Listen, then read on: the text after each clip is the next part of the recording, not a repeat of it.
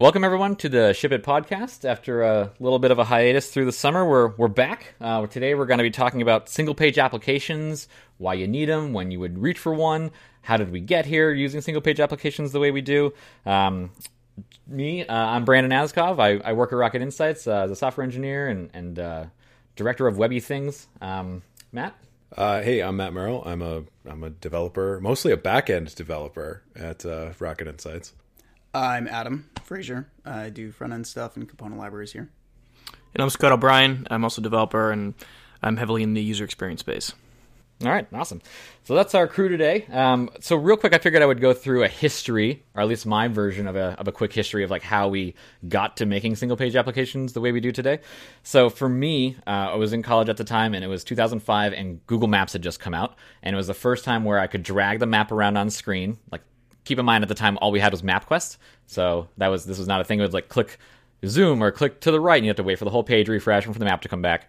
So in this case, you could drag with a mouse hand, like just drag the map and it would reload on screen without refreshing the page. And I was like, whoa, mind blown. And that was what, became like, how did they do that? Oh, Ajax, the XML HTTP request thing. So that spawned off a whole bunch of work around jQuery and Ajax plugins and stuff that we used for a long time to kind of give that desktop-y feel, but in the browser window. Now, it's still not quite a single-page application because you would go to a different, like if I clicked into Gmail from Google Maps, it would still be a big page refresh. I'd get a new app, in that view, but and it would feel like a single-page app there. But so it was still a lot of server-based page refreshes at that time. That's so funny that you mentioned that. I totally forgot MapQuest was static like that. In, I think, 2006, I was working in a research lab for visualization stuff, and we were doing a regional mapping tool. And the big thing was, are we going to do this with Ajax or Flex? Oh, my God. Yeah. So that's great segue. I was going to say an honorable mention here goes to Flex for being out around the same time, which was the Flash equivalent of making single-page applications. I worked at Brightcove at the time, and they built their entire code based on Flex. So I'm familiar with it. It did not survive in much the way the Flash didn't. But that's sort of the overall vibe here, right? It was sort of like, how do we use web tech to deliver like a desktop app, right? So then fast forward some years later where we're all doing all this state management with jQuery and whatever kind of hacky solutions we have on the client. And then Angular comes out. And we see this demo where you type into an input field and it's just reflected in your state's, in your application's state. And we're like, holy cow, that solves so many problems. And we all jumped on that. And then, it's unfortunate that Angular's first because it kind of showed some of its problems right away, where it's like how many times you have to work around these scope digest issues and trying to understand this underlying concept, the magic that sat beneath Angular. So that way, I think when React came out, people jumped on board there because the learning curve was shorter and it was a little bit more modern and they had learned from Angular's faults. So that basically kind of brought us up to, then there were framework wars, framework fatigue, and now we've got Vue and Svelte 3 that's out. There's a whole bunch of things, but the point is we sort of arrived at getting Electron, which was getting your desktop app built with web technologies that feels it is a desktop app. It doesn't just feel like a desktop app. It is a desktop app. So we have that. And I feel like when we started in 2005 with this whole Google Maps thing, we were trying to eventually get to a point where we had a desktop app that we could build with web tech. And we have that now. But I feel like we just kept driving straight on past that mile marker. This thing's got rockets, right? Let's go off this cliff. And that's where I feel like we're at now. Where I don't necessarily know why we're still going down this path as aggressively as we all are as an industry. I will say, I should give a little bit of history, like why I feel valid talking about this. So I not only was programming during all that history, I lived through all that pain. I've seen this all happen in cycle before. So for me, getting to that Electron mile marker was the thing. And then we got there and it didn't seem like anyone cared. You didn't get off the proverbial exit or whatever. Exactly. It's you stayed on the highway. Totally. And I'm notorious for being a jack of all trades, but definitely go after the shiny things. And now for me, I'm I don't even care about Svelte 3. So that just goes to show that I'm burnt out. I've hit my jaded senior level burned outedness, and I'm just vanilla JavaScript. I don't actually feel that way. But the point is that I have many times taken that single page application as a hammer and now everything is a nail. And that's not necessarily the best way to solve these problems. We built a lot of, I should mention, at Rocket Insights, we build a lot of products. And the way I describe that to my family is things that you would have to log into. If you log into a bank, or you log into a Facebook, or you log into an app of any kind, that's the kind of stuff we build. sometimes that makes sense for a single page application, but sometimes it doesn't, and it's unnecessary. And I should also mention that it's expensive because it's modern, and you have to like hire modern developers to do that, and it's like a developer's marketplace right now.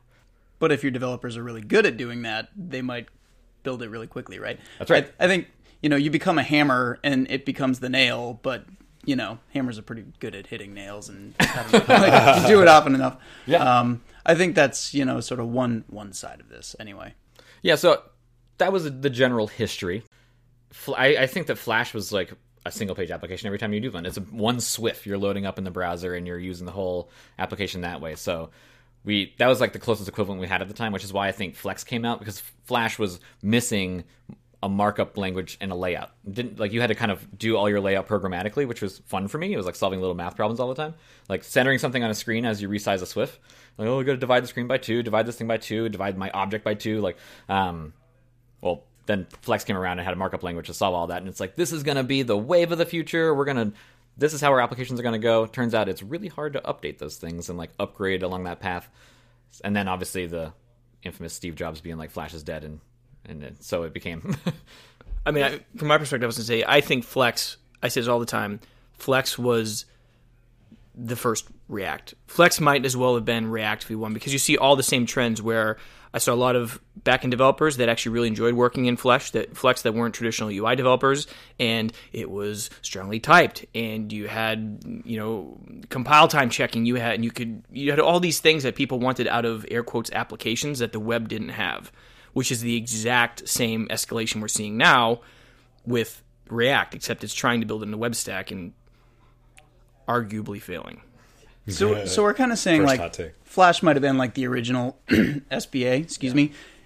After that, right, I went on to work I went 7 years later after college and everything. Is like I go on and work as a front end dev, and we're using Backbone, fronting a Rails app, right, and like some small apps, and then ultimately we start building an SPA, right, and we started running into. That was a very 2007 sentence. Yeah, and why did that happen, right? Like, why did we end in SPA land from Rails? Because Rails was fantastic for our marketing site, for our we had kind of, think of it like Wikipedia, right? So we had lots of educational content, and we're surfacing that stuff through Rails, and there's like, it needs to be SEO optimized and everything. And that, I think, was fantastic for that. There's no way you could ever argue that would be a good idea to like implement as an SPA. You'd have a hard time selling anyone on that. But we started to be like, well, now we want to build an application for students, and we want to build an application for educators, and they're going to use that to read the content and like play with flashcards and do quizzes and things like that. And could those have been separate pages? Yes, but those individual things were highly interactive, right? And also highly related. And so it's like, okay, we envisioned this product, and we started thinking about, is it going to run on iPads, right? And like, how can we minimize traffic to the server? Ajax, right? So I think that's kind of at least that's a path that I took into this SPA world, like why we're there in the first place. Like, I'm remembering like the first time, like your example was Google Maps, but like we should walk the baby steps through this. We all took small steps to get here, right? Yeah, there were even smaller steps before Google Maps, but like, oh, you mean I can click that button and it goes and does something and I don't have to refresh the page? I remember like that blowing my mind, and like just the gradual buildup of that, and like that interactivity was awesome. It was such a breath of fresh air compared to a full refresh of an entire page. Well, remember, and like you have like there were a lot of fixed sidebars and headers, and it was like, I don't have to reload that stupid thing. It can stay on the page. There's something like visually very appealing about that, right? It never flickers. And then we started using the word round trip, right? Like, what's your round trip? How long does it take? And a lot of times it's like talking about 400 milliseconds, or, you're talking about these numbers, and then you start comparing that to Ajax, and you go, I can do that a lot faster because I don't have to send as much. And you also mentioned like that visual appealing nature. Like, when's the last time you heard a flash of unstyled content? Remember that phrase? Like that was like, oh wow, where basically you're going in between two things, and it's like it flashes because it hasn't been styled yet, because it hasn't loaded properly yet. Yeah. We don't get that in a single page application environment. I mean, sure, you have to handle like loading states here and there, but that's sort of a solved problem now. We don't deal with that anymore. So that's another one of those, like, let's check that box. Single page applications fix that. Yeah. So, okay, now we got that. Oh, well, I'm trying to think of other things that they solved at the time. like how we got down this. Like it started with Ajax, server load, performance kind of thing. Because you're right, like Ajax existed before Google Maps. I just use Google Maps as the it was like the pillar example. First one that was like, whoa. Yeah, it was enough to make me be like, how do I do that? Yeah. You know. Yeah, it's a great time to mention an acronym that I find a little silly, which is MPA, which is a multi-page app, which came out after single-page apps had been a thing and progressive web apps had been a thing. And when you look at that definition, you're like, so this is just the same client-server model we've had like since the dawn of time. Like the since web. the dawn of the web. Yeah, exactly. You mean it's like a website? Yeah, it's just a website. But it's funny that we call them MPAs now because they had to have some kind of marketing term that I'm pretty sure Google applied to it. But so now we have MPAs, and so you have we'll call them MPAs and SPAs for the sake of the podcast. So we've had our MPAs, we've had them forever. We can still write them. They're real quick to write. That's like an established tech. But a lot of the time we solve these problems with SPAs because of certain pain points. So let's dive into that real quick. Like, what are some of those pain points that drive us to pick an SPA over an MPA? Because I would argue you could go the other way, that SEO, I know we have server-side rendering. I'm going to table that for a second. But, like, SEO is a problem, and SPAs create a problem there. So not only are we trying to solve problems with SPAs, we're also creating some. But for now, let's just talk about what we're trying to solve with an SPA. Well, I mean, I'll take it, or at least I'll get us started. This question has, like, plagued me. I think it's a different question than why are they popular, because I think those are two different questions. There's what is the engineering challenge that we had historically that we resolved with an SPA, and I think that is a very different question than why are they popular. I care about the first question, but yeah, go ahead. Yeah, I'm just drawing that distinction because because I think they're popular for reasons that have nothing to do with the problems they're actually solving. From my perspective, the fundamental problem that we're still writing single-page applications for is the failure of HTML and the failure of the platform. Because when you look at the landscape of the web technologies, look at what's happened to JavaScript in 2 or 3 short years. We have fetch and async await and query selector all, and we have, my God, what else do we have? Arrow functions and spread operators and sets. It's like JavaScript is just sprinting forward. And you flip over to CSS, and what do we have? We have Flexbox, which is just universally acclaimed by everyone, even non-web environments like Framer and Figma and React Native adopt the Flexbox model. We have grid, we have a subgrid spec, we have CSS properties, custom properties. Variables. I mean, it's just nesting. It's just, both those two technologies, because they can operate in relative isolation, are just sprinting forward, and no one's complaining about them. HTML are the actual, the interactive elements that we are building off of, unless we're going to just do divs forever, and it is just stuck because no one can agree on what the needs are of the web and what the controls should be. And so when we have these two really powerful tools and we have this thing stuck in the middle, we say, let's just go around it because we want to build rich user features. So let me jump in there because I think that is a statement that a lot of people could miss what you're talking about there. So I think what you're talking about, and I don't want to put words in your mouth, but is, sure, we had HTML5, we got sections asides and all these like cool things, and people started talking about semantics. It sounds like what you're talking about is less about those things and more about the controls themselves. Inputs, sure, we have those, we have select, but I think I saw you talking about the other day the need for some of these more interesting controls that have become really ubiquitous in applications as we know them that just don't exist at that sort of atomic HTML level. Absolutely. Like the most common one I would say is the modal. And we all know there is no such thing as a modal. There is just div-styled JavaScript-y stuff that you're jamming in the DOM with a fixed position somewhere and calling it a modal. We don't have good three-dimensional Z-layer APIs when we're building for the web. As opposed to anyone who's done React Native or iOS, it's sort of baked right in there, right? So we don't have that stuff. Or Flash, right? Yeah. We don't have that stuff. We have like window.confirm and we have Z-index, and that's pretty much it. And so we're in this place where we want to build the type of user experiences that are coming out of the box from the walled garden ecosystems like Android or iOS. We don't have them, and so we said, well, you know what? We'll just use the power of JavaScript to circumvent them and build the things that it's taken, years to get a dialogue element, and even now it's like, I think it might get dropped from the spec. So there is a dialogue element in case anyone is unaware of that. What are some others? Yeah, what are some others you talked about? Tooltips, accordions. Tooltips. That was one big one that I was like, oh, that's really interesting that we don't have that because it just seems like such a no-brainer to me. Or a popover, multi-select, select menu. I mean, there's just so many. There's so many different things that I see. I mean, the number one thing design systems rebuild after the button is the select. Yeah. Yep. Autocomplete. Yeah, I mean, as someone that builds a lot of component libraries and thinks a lot about those things, it's like I enjoy the challenge of building them, and I see where there's got to be a huge challenge in getting different browser like vendors or whatever and developers to agree on a standard for those things. I think the big thing is every company wants I'm thinking their of app content editable. I mean, that's like a nightmare. here's a feature that's like you kind of want something free form, and here you go. Like this is what you guys asked for, right? And we're like, no, we're gonna have to work around that. We have to write our own thing, to do that. But isn't that kind of how we feel right now anyway about buttons, right? Like, there's like reset CSS states for everything, right? I mean, we always think about like states as being like a Boolean, like button is disabled, button isn't. But it's like button could be loading, button could be disabled, button could have different text on different things. It could have a state inside of it. Like, there's a lot of extra state that goes into that stuff that we don't think about. That's a great example because implicit in what you just said when you said button can be loading, that is an idea that represents someone's optimal user experience. And you could have this is a space I exist in, where I say, well, do I want to actually indicate my loading state on the button as a part of a form? Or, when you're working in, say, React Native or something, you might actually do like a Z-layer opacity and block all user interactions on the entire page for the entire viewport, right? So even that is like one microcosmic example of how we can't even agree when someone wants to. You have a form and someone clicks submit.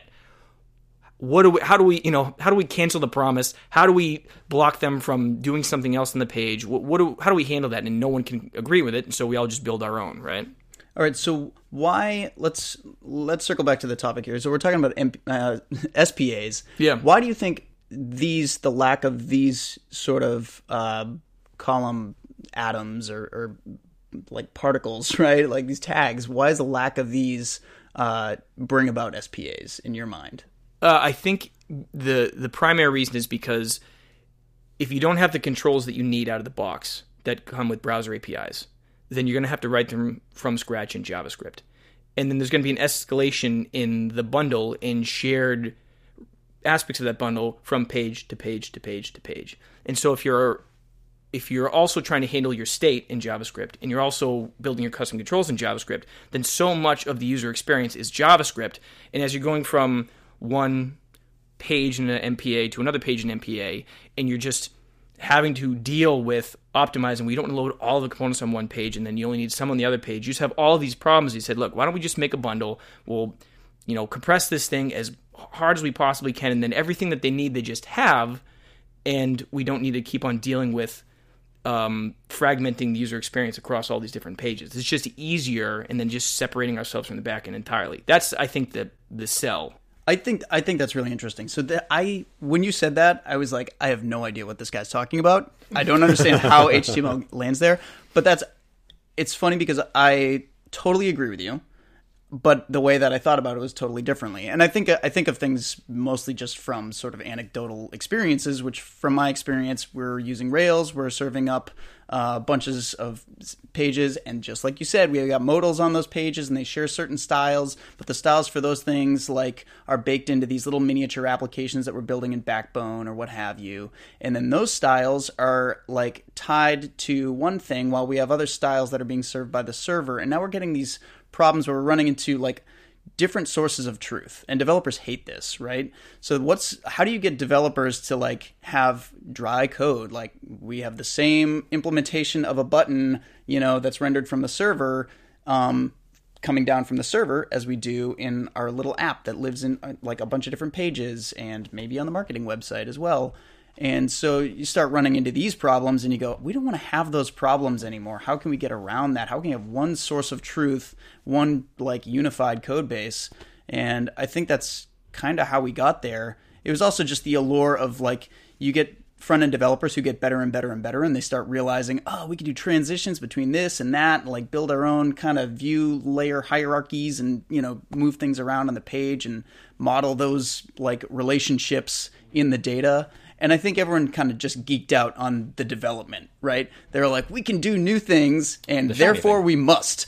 And we did. And I feel like, I mean, years later, we still are, right? And we've gotten really good at it as a culture, right? We've built a culture around it where now we have so many tools at our disposal for doing this that like kicking off an SPA is literally a one-liner in your terminal now, which is fantastic, right? Like to come back to the very beginning of this episode, like you said, you're like, yeah, I'm a hammer and it's a nail, but it's like, yeah, but the hammer is like, it's so simple for you to do. Now, I think where Scott's going to interject is like what you just built with that one-liner is not inherently simple. You just built this big-ass thing, right? That's like, you know, the base with your React app and everything that does nothing is 400K or something like that, right? Well, that is the first thing. The second thing I was going to say, too, which is the absolute core of the problem in my mind is the elevation of the developer experience over the user experience. And that is the thing that everyone's talking about. Where when we say, and that's great, I can make an app in one line. I go, it's great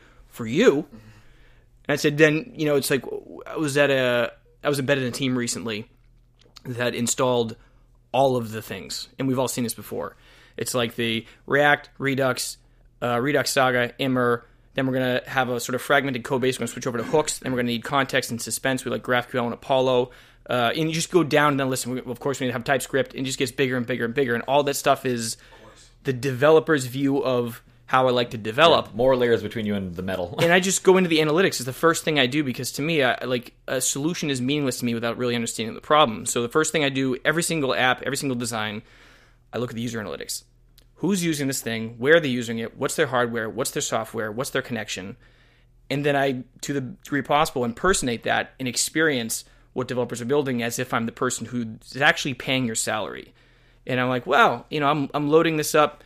I'm in the Midwest on an iPhone 6 with a 3G connection, and it takes me 13 seconds to load a static list of 30 items. And you're just like, when we say, oh, and this is so good, it's like, don't be in your mindset, be in that person's mindset. You're going to have a very different idea of what good means. So this ties back to what I was saying before about like we're trying to get that desktop feel in the browser.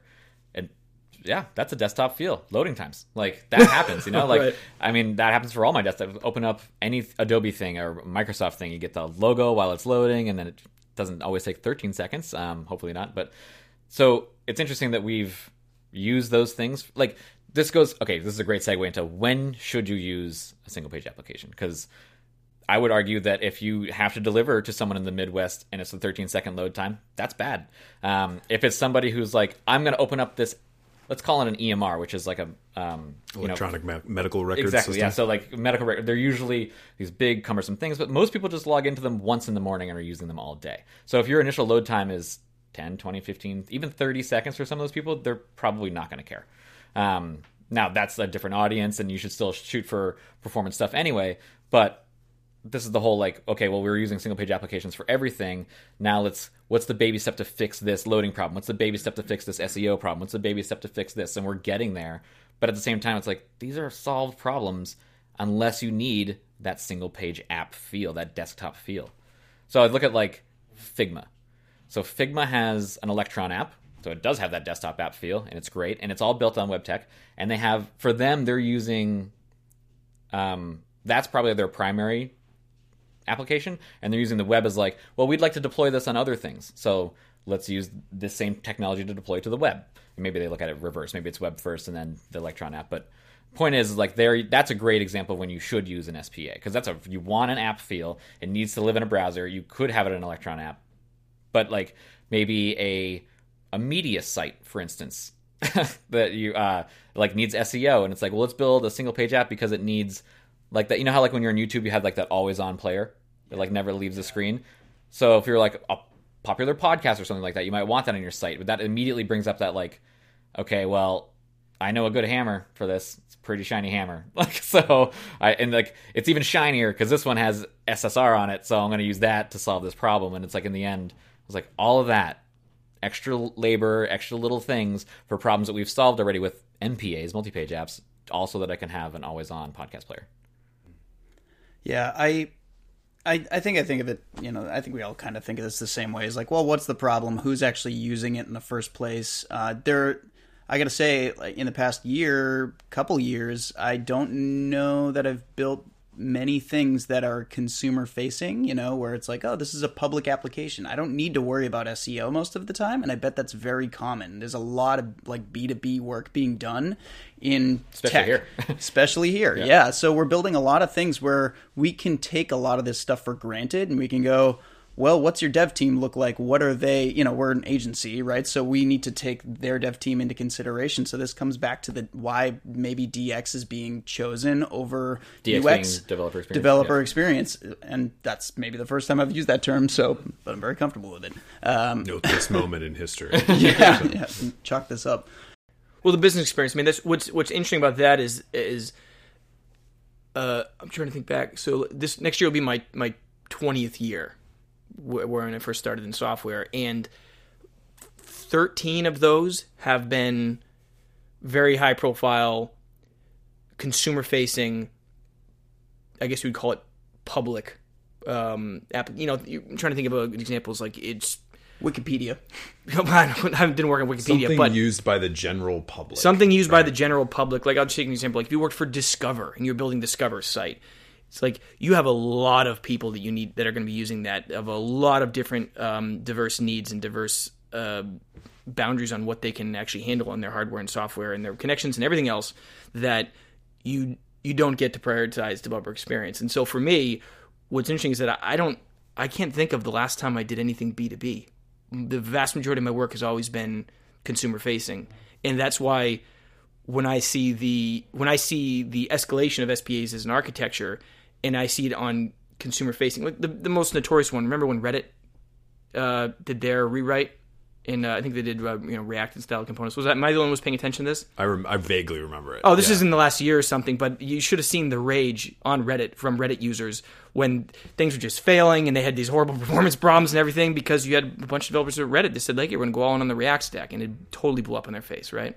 And so I think that's sort of the issue, is that we've seen it become, I work at some company, I'm building an internal tool, or I'm building a tool for another business that needs to interact with some data that we're going to share or something, and that's just slowly crept its way into the public sphere of the entire web. And that's why the voices at Google, like Alex Russell, Adi Osmani, all these guys, that's why they're starting to prescribe what you should do, because their quote is, the physics don't work. The pace at which we can optimize Chrome is necessarily slower than the pace at which you are actually increasing the JavaScript bundle.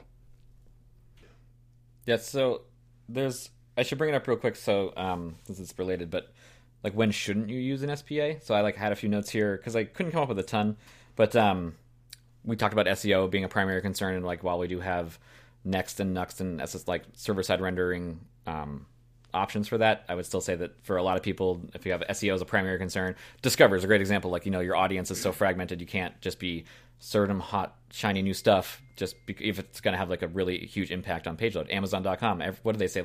Every 200 milliseconds of page load is an extra $40,000 lost or something like that, every day. Something I can't remember, some crazy stat like that. I'm making that up. This dovetails Jeff into Bezos you are probably. not Facebook. Yeah, you're not Facebook. Definitely not Amazon. Yeah, and so Go back to episode 4. Yeah, so a few of these questions are I can see you wanting to not build an SPA if I was I'm thinking as a business owner, if I needed to hire someone cheap just to maintain something, you're always going to find someone who's I can do a Node Expressing or Rails or something like that. They're probably going to be cheaper than your typical full stack senior engineer that can solve all those problems, has seen all these things before, knows not to go down the wrong paths when setting up certain systems.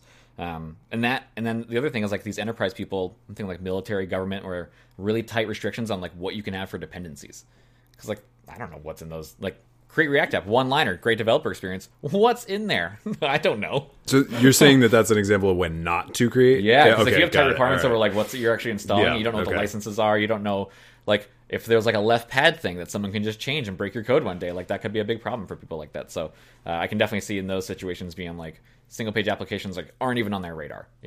I'm trying to think of other just telltale signs when you probably shouldn't use an SPA. I mean, I have one, which is, and Scott kind of hinted at this when he was talking about, I just want to see a list of something. I'm talking about CRUD apps, right? This is what Rails is built for. It's just show me the thing, let me edit the thing, right? Your URL structure on the client looks like the API RESTful. Right. It's all... You have to input a bunch of data, and then you click a button. Yeah. and then you input a bunch more data, and then you click a button. Like, does that really need to be like dynamically rendered? And Well, all see, of that was part of what drove all this in the first place. I always go back to the Angular demo of like the form input because you're like, I could validate right there. Yeah. And then like everyone says that it looks great, and then you start doing it and you're doing it in the practice, and you're like, well, I still need to validate this data on the server because of like bad actors. You know what I mean? It's like this data isn't always going to come in clean. It could come in from a bunch of different ways. So while my client side validation is fantastic because I don't have to do that round trip to the server, It's redundant. it's like you end up having this redundant code in both places, all just so that you don't have to re-render a screen. Yeah. Which I feel like for this comes down to, are we doing this for us? Or are we doing this for users? Like Well- the user versus developer experience. Well- Like developer experience for me more meaning like my snobby nature, like I run everything on an expensive computer. I want everything to act and behave a certain way because I live in this world all the time. But my grandmother does not care about the different. If Facebook reloaded every time she clicked a page, she would use Facebook just as much as she uses it now, which is quite a bit. And Which is quite a bit. just quite a bit. I just got a picture of your grandma just Yeah. scrolling through Facebook all the Just like liking everything and posting pictures Yep. of animals and so my point is that like that's something that like Facebook decided made sense, and maybe it made sense from a performance standpoint. Maybe it made sense for delivering to their end users or whatever. But at the end of the day, it's like how many end users actually care about that experience? And that to me is like there's two things there. One is just the detachment. I mean, so much of the work that I did, definitely in the middle of my career, which is a very humbling experience. If you have the opportunity, I can't encourage people to do it enough, is that I'm trying to think of, this was pre-Rocket. I wrote a bunch of code for a client, which I won't mention, but they had me, I did the design and did all the development, and then I had to do usability testing. And I had to sit there with 4 screens for an entire day of running 4 people at a time, stumbling through something that I designed and wrote every single line of code for, where I just integrated with a REST API that was from .NET developers. And watching people stumble around something that you've built and watch them get frustrated and talk to a moderator or what, I don't know what you call someone. Facilitator. Yeah, facilitator, and saying, I can't get this thing done, or why is the button not working, or where's the thing?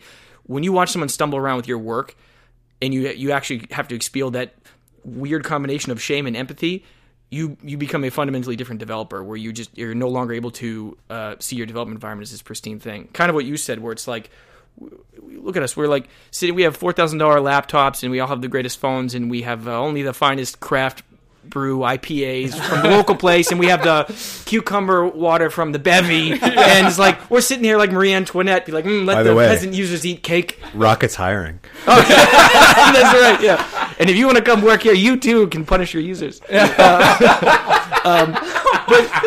edit that one out. I like it. Yeah. Yeah, I'm just- But I mean, that's what it is. I mean, we have become it almost bleeds into an economic conversation. We have so This is an industry-wide problem. we have so drastically elevated the supply side of the production and our insular views of how we want to work that we're just like installing a third swimming pool for no good reason. There's also that other problem that like most people have no idea what we do. Even the people who, like, if you do like your typical software company, you have product owners and product managers, and a lot of the time they're non-technical. So they're relying on their engineering team to tell them what the right choice is. And it's like, oh, well, we could solve this with Svelte, but we're going to have to do a little bit of refactoring. It's like, well, how much is a little bit? And you're like, I don't know, a few weeks. And like 9 months later, you're like, all right, we're on Svelte 3. And it's like, okay. So they also take our word for it, but we're picking a lot of these choices, whether we think we are or not.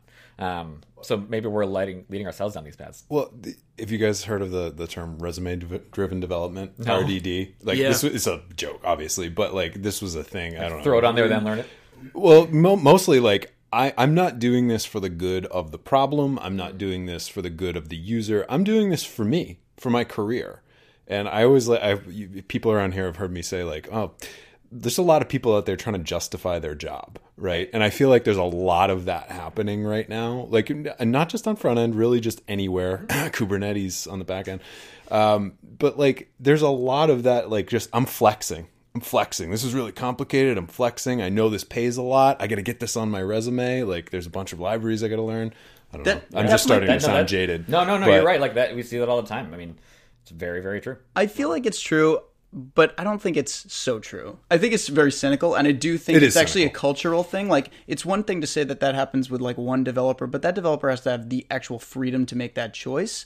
In my experience, it's actually been more of a team thing, and in my experience, it's actually been great. You know, when we decided to move to React from Backbone, first of all, everyone was like, JSX, what? Why is there HTML in my JavaScript? And we all freaked out for a bit, but we all geeked out, you know, and we got really into it. And ultimately, you know, I think we did do it for the right reasons, but to say that, you know, what you're saying wasn't part of it, wasn't like sort of wanting to keep up with the industry, wasn't part of it, you know, would be unfair. That said, there is another argument to make, which is that you have to kind of follow the bell curve, right? If you get caught on either end of the You bell mean in curve, your own career for the good of yourself? no. I mean, just- like, if you're building a product that's going to live for a while, I see. there's a Yeah, point yeah. where support for those dependencies of that product Yes. is going to peter out. 100%. So if you're on the bleeding edge and you're using Svelte 3, you're going to have some pains. But if you're also using Angular 1, you're going to have some pains. Well, yeah, you can't find people to support There's it. a reason why the middle of this bell curve, there's a reason why React is so big, and it's because of sheer volume. They just happen to be there right now. They basically reached critical mass. It's just like, Yeah,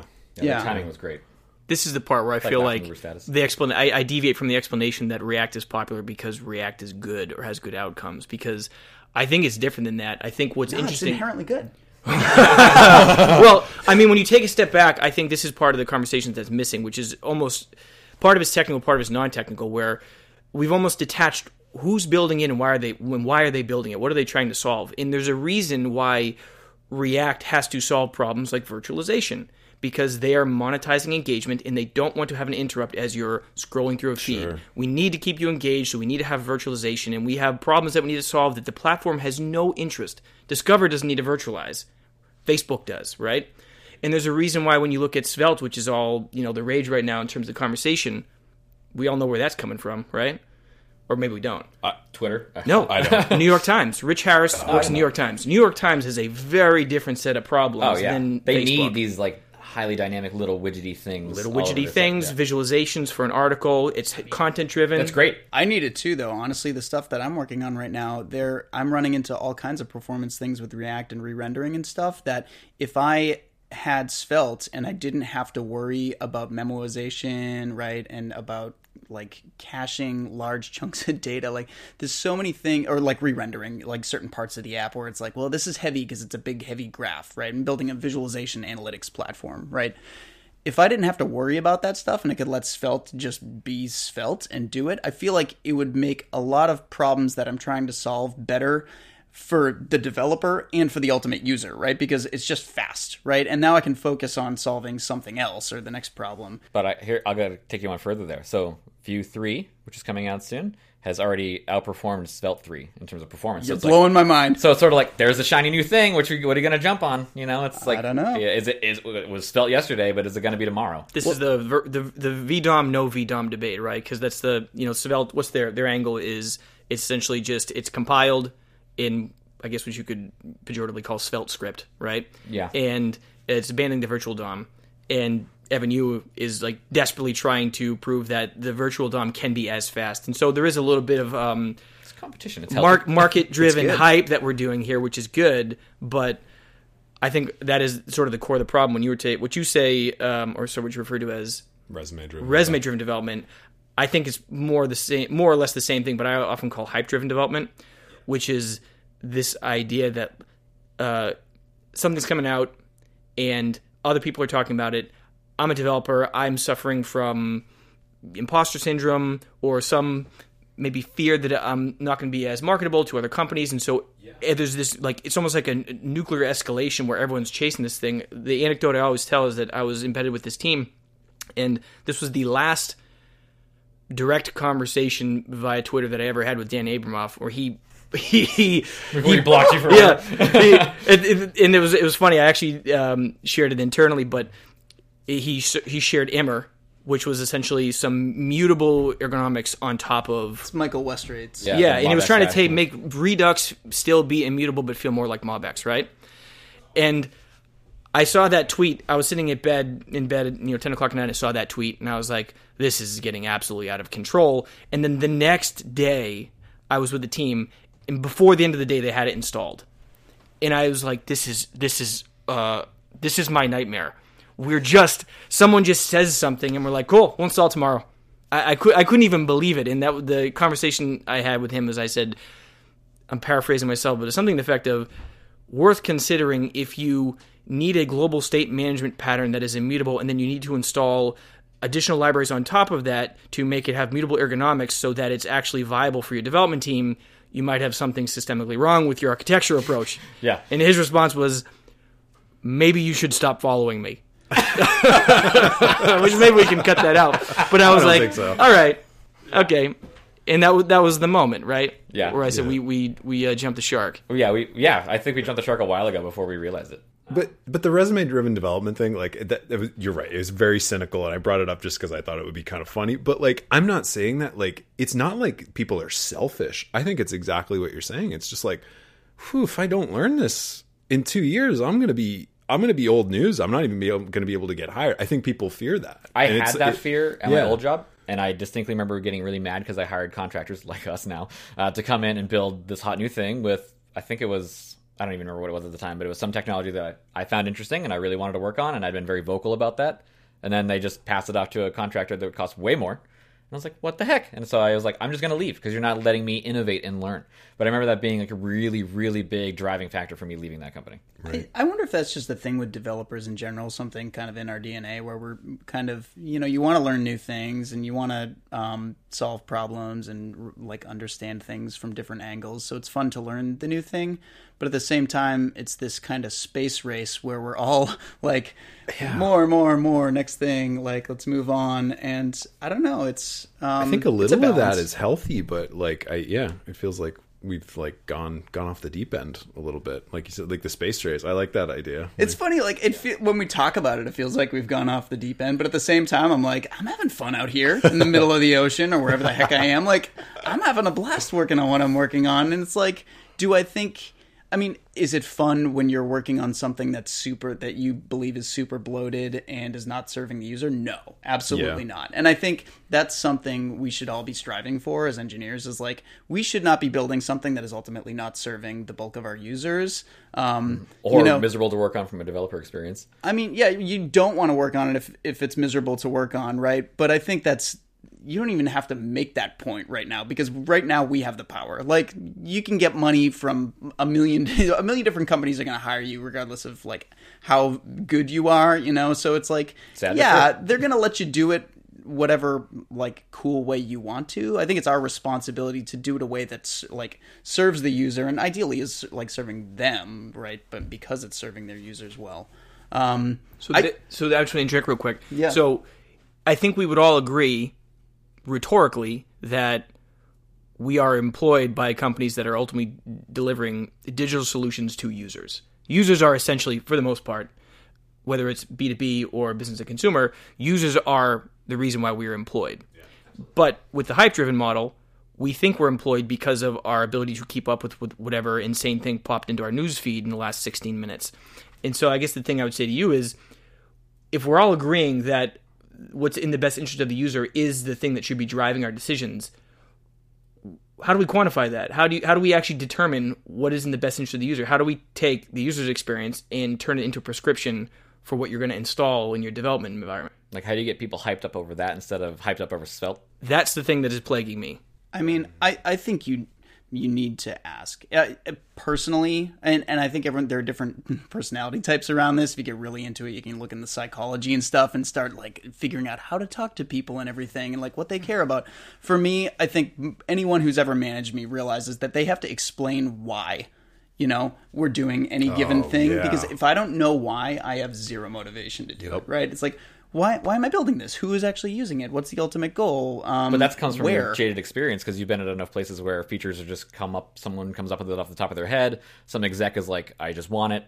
I don't know that that's true. Oh, okay. I've actually had a very like rosy path to where I am today. I feel like all the stuff I've worked on has been really fun. This way he's in such a good mood all the time. You and I are like, really? That hasn't been my experience. But I can't. I definitely am familiar with the other side of it, and I've worked for some clients where I'm like, well, I feel like this is too bloated of a solution, but I like understand what we're ultimately doing. But I think people need to ask that. They need to care, and I don't know.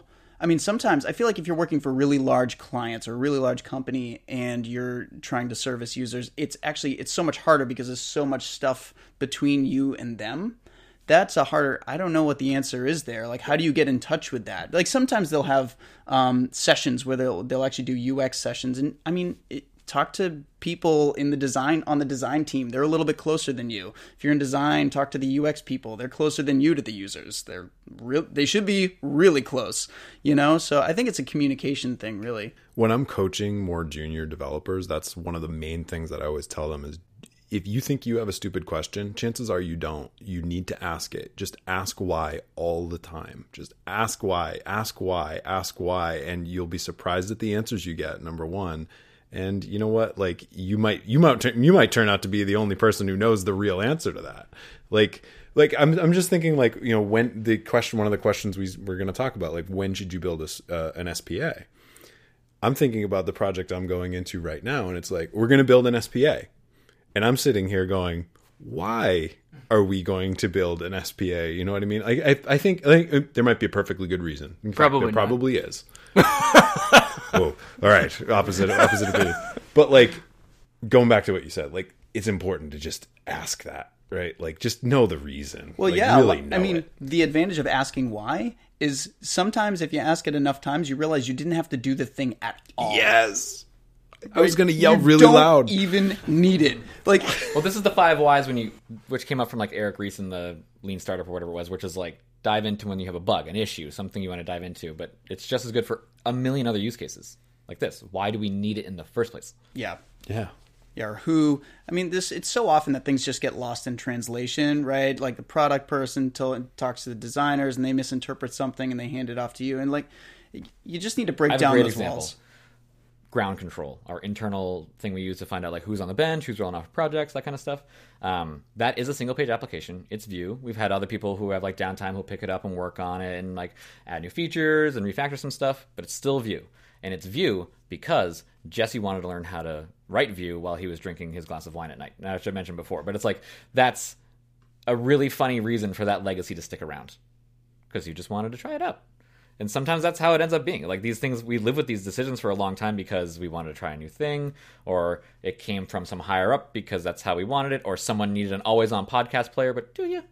Yeah. I mean, sometimes it's just like, I mean, in the spirit of the title of this podcast, he shipped it because of that, right? Like, maybe he didn't want to do it the other way. And, like, if it's one of these 20% time things or a hack week or whatever it is you got at your company and it motivates you, I mean, look at some of the best products out there are things that people built because they just got jazzed about something, right? And sometimes we just get jazzed about the tech that we're going to build it with, which sounds so stupid. It doesn't. I mean, maybe it does to other people, but it doesn't to me. It sounds it resonates with me in a big way. Like, I totally understand that, because, I mean, I was just saying, I was, like, taking that CSS grid course just because I wanted to, like, get sharp on that, and, like, now I'm jazzed about it because, like, it was fun. It was fun going through it, and I want to learn more, and I want to dive deeper, and I don't need that right now, but I want to do it. On that note, maybe it's a good idea to start talking about, like, future tech, actually, like where we see, like, maybe going away from SPAs, or maybe there's some things that solve problems that SPAs solved, but without kind of adding the heavy package and the other sort of negatives that we've talked about.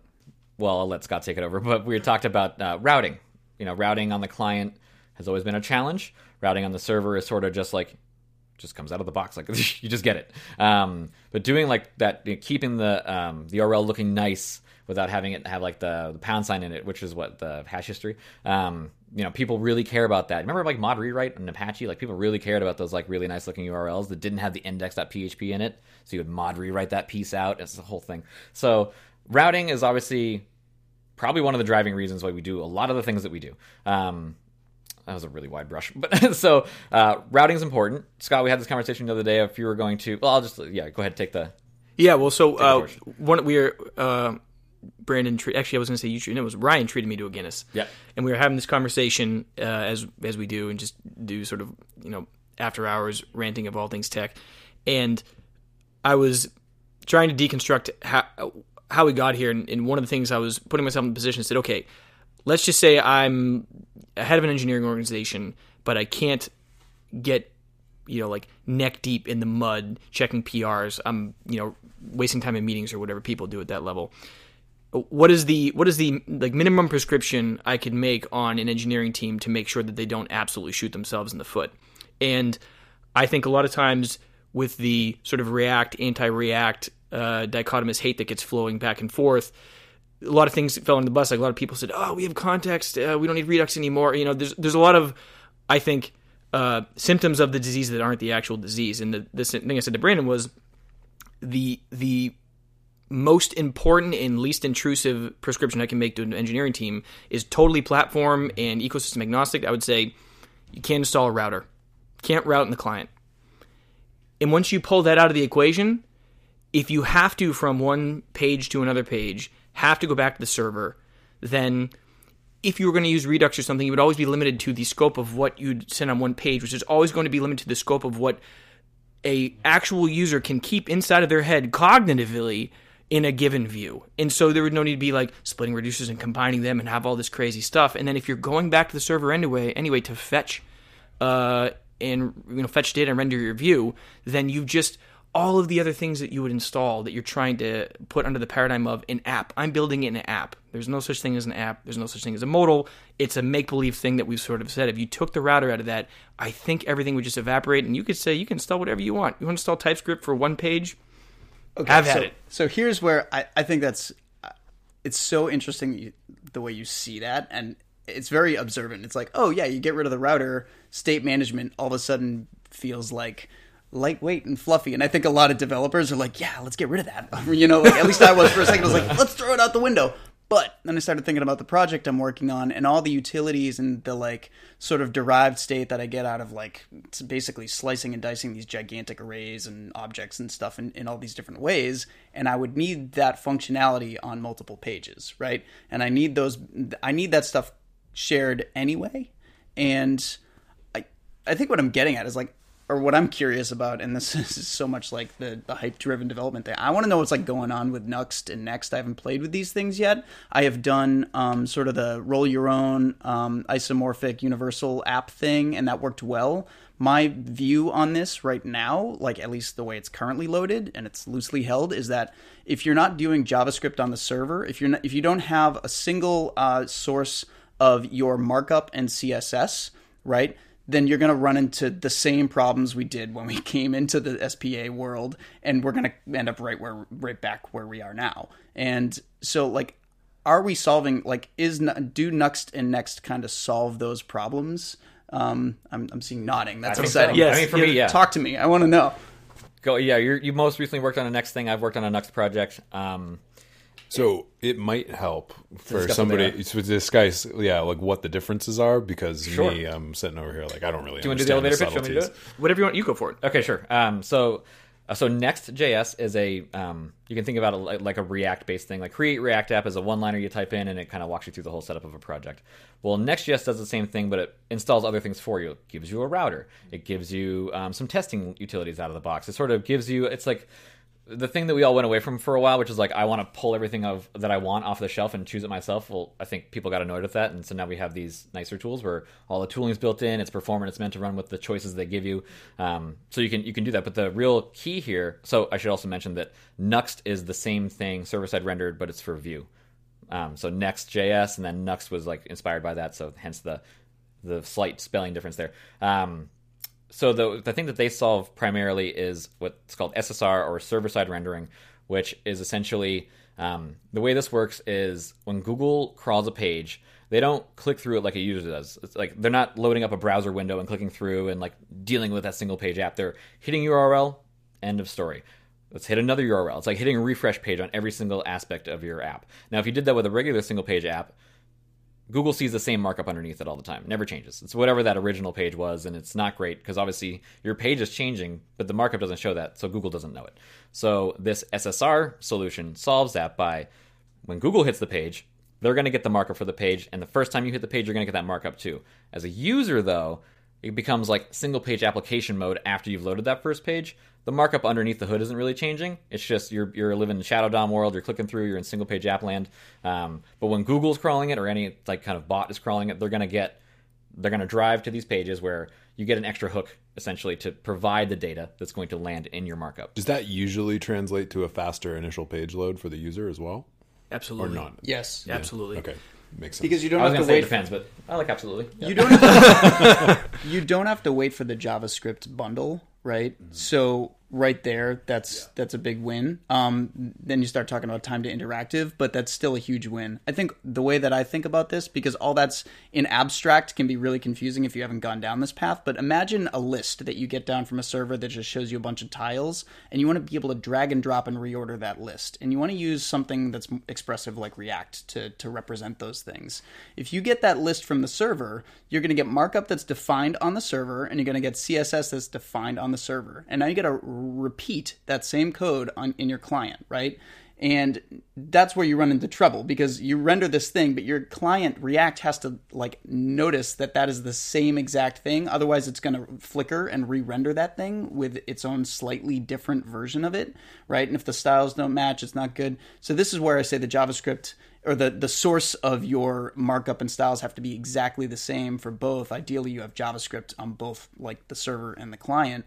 So that way, when you render it, whatever JavaScript app is picking it up, this is where we talk about hydration, it goes, that's the object that I'm controlling, and there's no update whatsoever because the thing that rendered it was using the same piece of code that rendered it from the server, the thing that re-renders it as you change it on the client. That, I think, is such a huge win for like just the initial rendering and speed of an application, but it can introduce like development headaches and like subtle complications. Like if you needed to generate a unique identifier or something like that and use that on the page, you run into some like weird things that you don't have to worry about if you're doing like an SPA.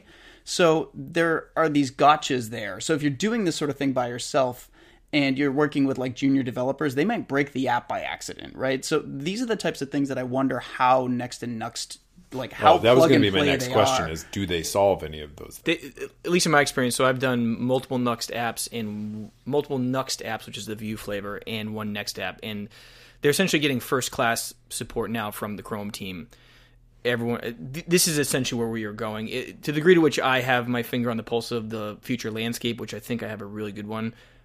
I have no idea. Yeah, this is where we're going to go because I built multiple of them, and they really, the two of them are just have feature parity. So like Brandon said, where your routing is just directory driven. You make a file in a folder called pages, and it just builds your router behind the scenes. And then they both have these APIs. So if you're going from one page to another page, there's an API Nuxt, which is called async data. The API in Next is called get initial props. And essentially what that's saying is before I have some data dependency asynchronously that I need to execute on the server. So you got to flip your mental model where the traditional client server model separation is still there. You just have, it's a server relationship, and you're just leaning on the server where we would be traditionally leaning on the browser for rendering and fetching. So essentially you're saying you still have a single page app, except you're taking the stuff that can live on the server, which is routing and fetching and rendering, and you're saying, hey, let's run this on the server and then give me only the things I need that have to go to the browser, which is a lot of static HTML and CSS, and only the JavaScript for client-side interaction. And that's how it solves the problem. Yeah, I was going to ask like a philosophical question because we just mentioned routing, right? Like, oh, if you take away routing from the client, then what are you left with? And I was thinking about Next and Nuxt, where the routing is a directory-based structure. It's a convention. That's the default way to do it. And behind the scenes, it figures out the routing for you, right? It's a lot of this magic in the tooling, and we've all agreed that we're okay with that magic at this point. But now my question to you that's philosophical is that routing on the client or server?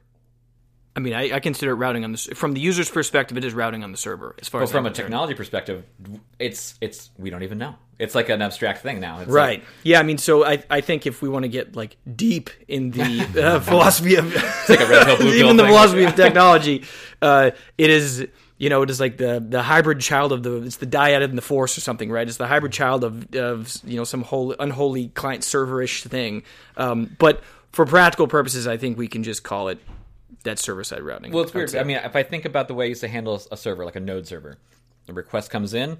Okay, here's my GET request. I'm going to pull some query params off of that. I'm going to go fetch something from Mongoose or whatever, and then I'm going to return this data, either an API or maybe it's an HTML page at the end of the day.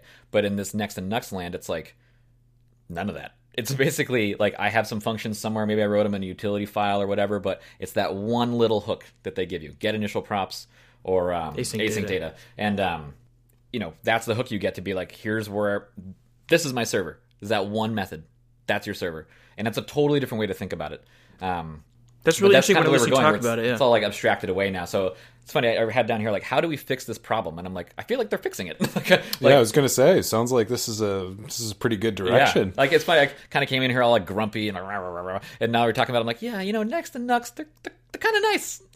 I mean, it sounds like a really rosy picture. Is like most of the state management just happening by virtue of like storing it in a database, and then when you need it again, you're requesting it from the database? I mean, we need to divide two types of state management, right? Like, in a really concrete example, there's what Matt always says, which I love, which is state management that is essentially just a proxy for replicating your database on the client, right? There's that kind of stuff, which we've seen happen in, like, Redux explosion. But then there's also... you have a responsive sidebar that you click on a hamburger menu, and you need to have this is sidebar open piece of Boolean logic that exists that needs to persist from place to place to place. Those are two very different things. Like, async data is not for is sidebar open. That you would probably still have Redux or Context or Vuex or whatever it would be. You would still use that for your global application state management from the client's perspective. Yeah, but it's like UI specific. Yeah, but if you're fetching data from a database, that's in your server method. That is in your API for get initial props or... That makes total sense. Right? It does, except there are always gotchas for these sorts of things, which is like, well, how do you deal with performance when you're talking about sending and receiving lots of data? Like, if I just downloaded a really big thing, or I sent up a really big thing and I have it in my hands, why would I want to load that really big thing again?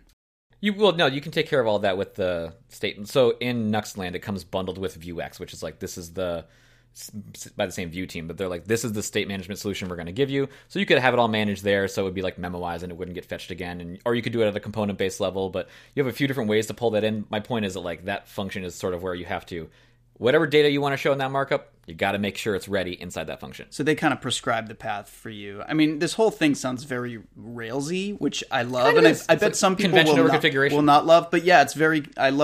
I really love when there's a strong opinion about how you should do things, because as a developer, you come in and if you understand that thing, you go, well, this is how it should be. This is where it should be. It's not here, therefore it probably doesn't exist. Whereas in something that's like hand rolled, or if you're using, what flavor of Redux are you, like how do you store stuff?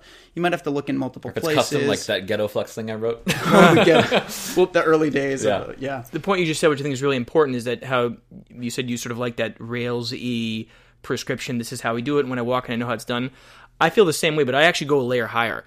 I hate being vendor locked. When I see a pattern, I want to know, okay, let's say I ripped out my proprietary dependencies. Am I still using that pattern? If the answer is no, then as far as I'm concerned, that just has no business being in my bundle. And so what I like about looking at these SSR solutions is that they are hand-in-hand working with the Chrome team, and they are working on what the API should look like. And so you might prefer using arrow functions as opposed to in hooks as opposed to Vue single file components.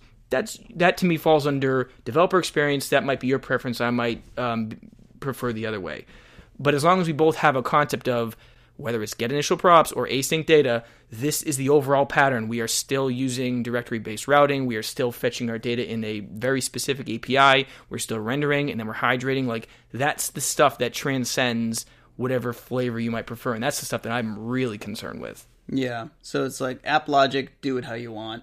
Everything else that's, sort of, if you were to abstract common patterns that we see pop up in every app, it's like, let's have some strong opinions about those things and let's implement them. Shared strong opinions. Nah, I don't want to share. Well, it sounds like we have different views of the future, but we're all feeling good about it, except for Matt.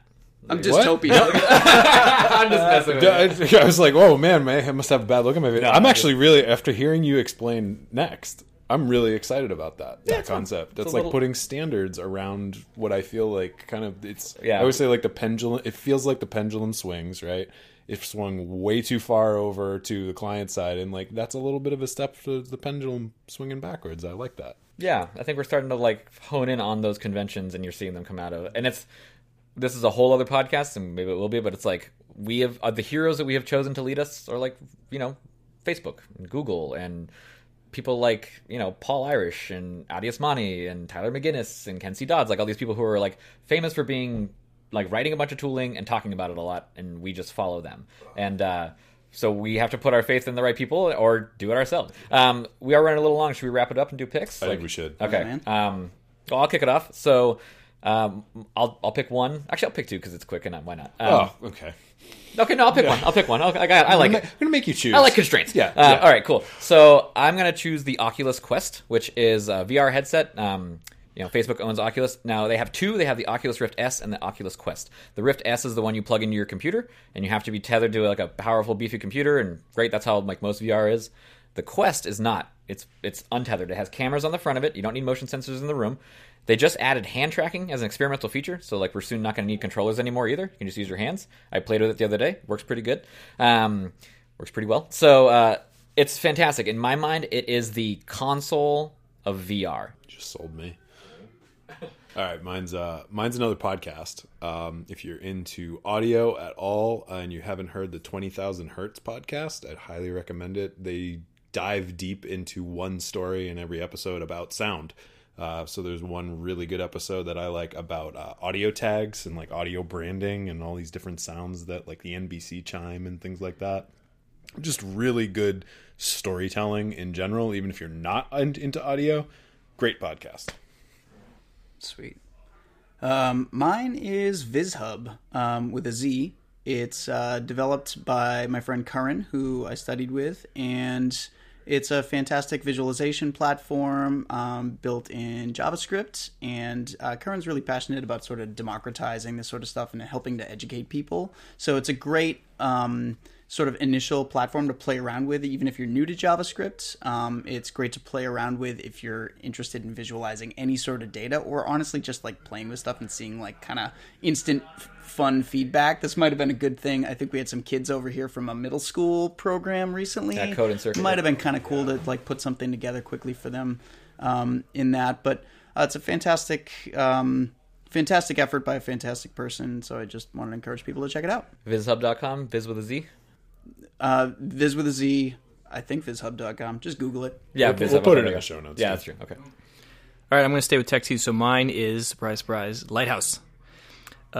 I hit on this all the time in Rocket Slacks. It is a auditing tool built right into Chrome that is gaining more features and gaining a little more popularity as the weeks go by. Essentially what it is if I had to describe it, it's like pulling permit for your web app. So if you have your house and it's your primary investment vehicle for your entire life and you're going to pay this thing off and you have a problem with the roof or your plumbing stack or your electrical, you don't want Chuck with a truck who went to a 16-week roofing or intensive coming over and just knocking away at your house. You want to pull a permit. You want to make sure the work is done right. And, for moving it over to tech, we exist in a postmodern hellscape of an elevation of all opinions over facts. The hot take. Right. All right. So we need to move the needle back. We need to actually have some standards. We need to have something that we agree upon is tooling that tells us whether or not we are actually doing our jobs right. And Lighthouse is the first thing I've seen that's really easy to use and just gives you this nice, beautiful green circles that says you've got 100% on performance or accessibility or SEO or whatever else the priorities are if you're building a PWA or not. And it's not comprehensive. It doesn't do everything automatically. It does give you a list of things to manually check, but it is the first thing I've seen that I just stop right there. I go, look at an app and I say, well, this feels terrible from a user's perspective. And I look at the DOM and I run Lighthouse and I say, these are my facts. My value assessment is based on actual factual reality. This is objectively bad. And so I would say, if you're a developer and you're sweaty and you want to build something good, this is going to give you beautiful immediate feedback that you are actually doing a good job. I want to double down on your sell. So for developers who are working at a company or in a situation right now where you have like a lot of tech debt and you can't find the excuse to do the work because your product person's all over you, take a screenshot of your Lighthouse circles and send it to them and be like, we want to make these better. Like that's something that you will feel real good at the end of. Can we throw a little shade? This is a great example. We recently did lightning talks internally, and we ran Lighthouse on Jira. I did it on the Jira backlog. And just do it. If you're listening to this podcast, go to the Jira backlog, load up a bunch of stuff for a fairly, medium to large size company, and just run Lighthouse and see what comes back. It's going to be fun. Yeah. I think we found the subtitle for our podcast. Yeah. Are we living in a postmodern hellscape? Question mark. You should just rename the entire podcast. I like that. Postmodern hellscape? Yeah. Oh man. Okay. Yeah. Just a real quick note on the lighthouse thing too. So we've been, and the next thing it all ties in. So we were using that recently with Zeit and deploying it there. And I believe this is true. And correct me if I'm wrong because you're using it.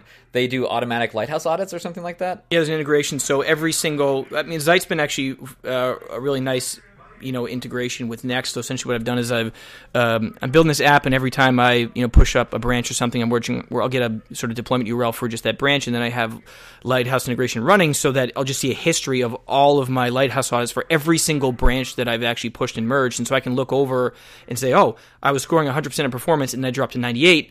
What happened between these two merges that actually degraded my performance or my accessibility score, whatever it is? You can actually not only just look at it at a point in time, but see the change of your scores as you're working on your app. And so imagine if someone was working on Jira or whatever it is, you could look at the history of, oh yeah, look at how it went. It was like 100, and then 98, and then 92, and then what that 54. reminds me of Code Climate, but it's so much better because Code Actionable. Climate, so much of it is God, really, you have to work Irrelevant. around. Hey, this line's longer than 80 characters. So you're going to want to fix that. You're like, whatever, Code Climate. If you just it makes you want to make a paper mache Code Climate and just beat the living tar out of it sometimes. You're like, get out of here, man. It's fine. Fun.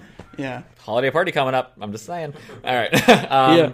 So yeah, I guess that's we've said it a couple times on this podcast, but Rocket's hiring. We're always hiring. We're always looking for good people. If you think you'd like to work with us, then after listening to this especially, look us up. Yeah.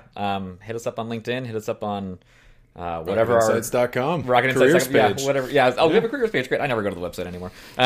Cool. I mean, I work here. Why would I? So that's it, I think. So until next time when we discuss the heroes who have led us astray, thanks everyone for joining us. And yeah. Cheers. Let's ship it.